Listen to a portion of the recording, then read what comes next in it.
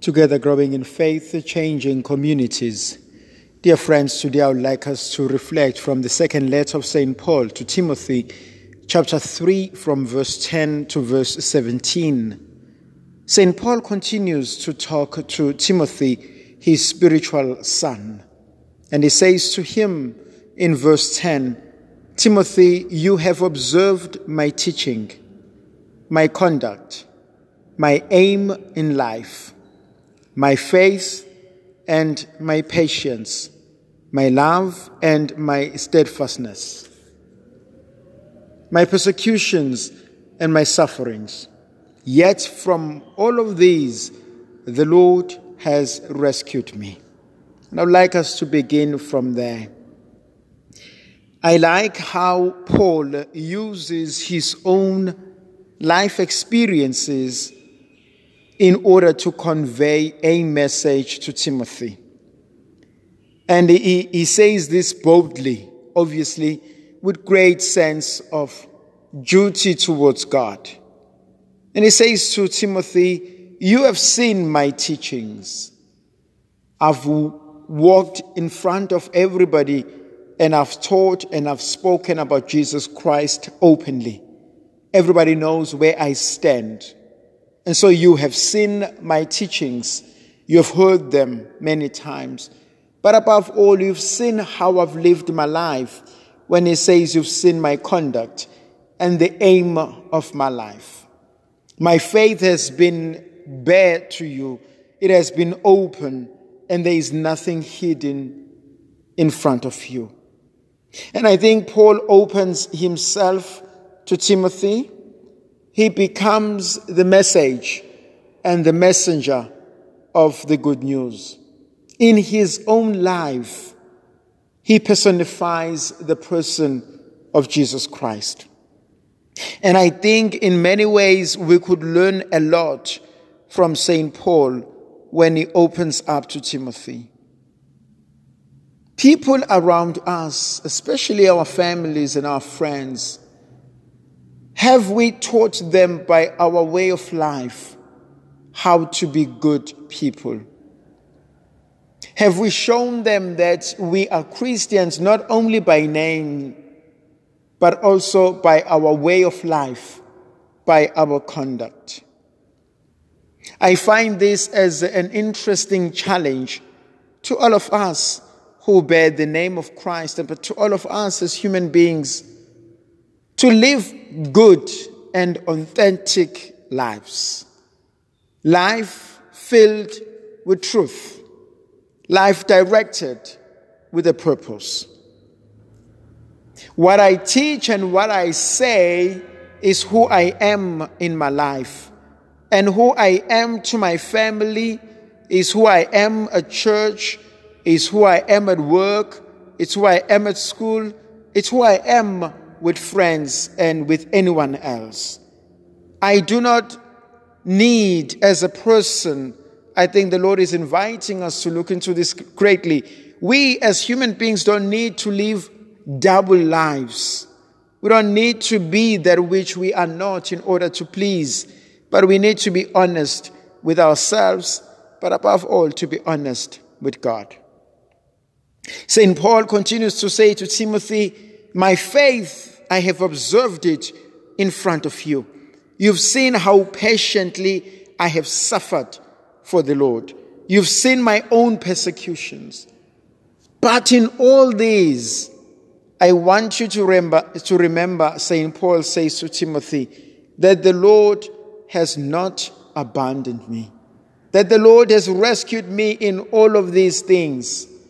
And so I'm seeing what St. Paul does when he holds Timothy by the hand and he says to him, in all things, I want you to know that things will get tough, but things will get better. And I think that's something that we all need in our own lives, especially for those who have children, to remind them that, my baby, as you grow older, life will become difficult. As you grow older, you will need to make difficult decisions. As you grow older, you will need to make difficult judgments. You will need to make choices. And you also need to consider the bigger picture. As you grow older, especially as you become a parent, decisions are not always about you anymore, but they're always about you and your family.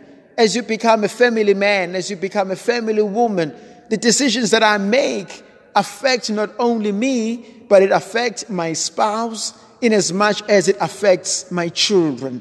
And so St. Paul says to Timothy, who you are as a child and who you call to be as an adult needs a transition in your life, needs an effort in your life, but it also needs maturity in the Word of God.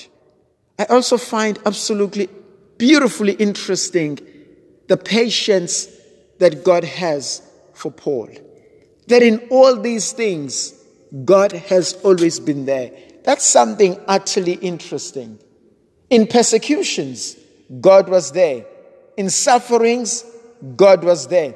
In the patience of Paul, God was there. In the faith of Paul, God was there. In how Paul taught, God was there. In good and in bad, God has always been there. He remains part of our lives. And I love how Paul sees the hand of God in all aspects of his life. There is no aspect in Paul's life where God is hidden. There is no aspect in Paul's life where there is no space for God. For him, God has to be part of everything. And so he says to him, my son, you will be persecuted, just as I have been. But I want you to keep faith, knowing that the Lord will always be there for you.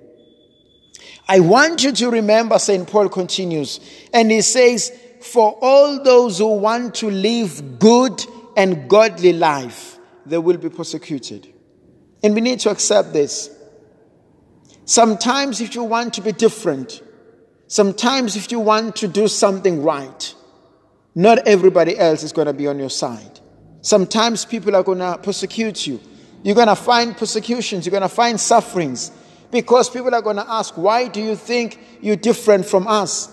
Why do you want to do this? Meanwhile, everybody else is going the opposite direction.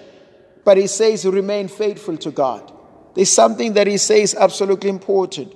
He says to him, always remember your childhood. Remember what you have been taught. And remember who taught you.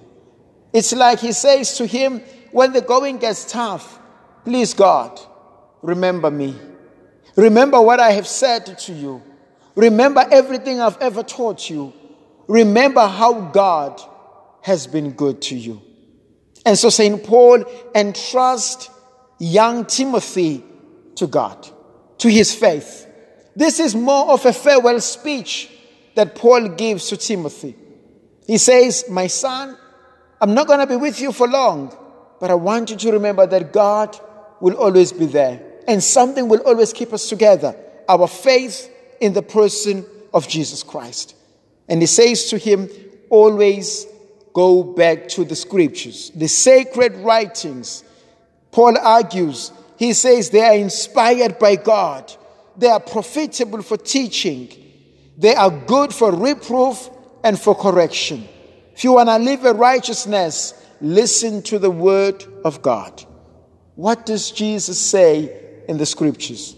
What does God teach me today in the scriptures? How many of us are able to open the scriptures every day and listen to the word of God and be taught and be schooled and be trained by the word of God? And to actually say, I want to be a disciple.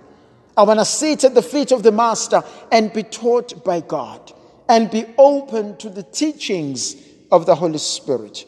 May Almighty God bless and protect you, the Father, the Son, and the Holy Spirit. Amen.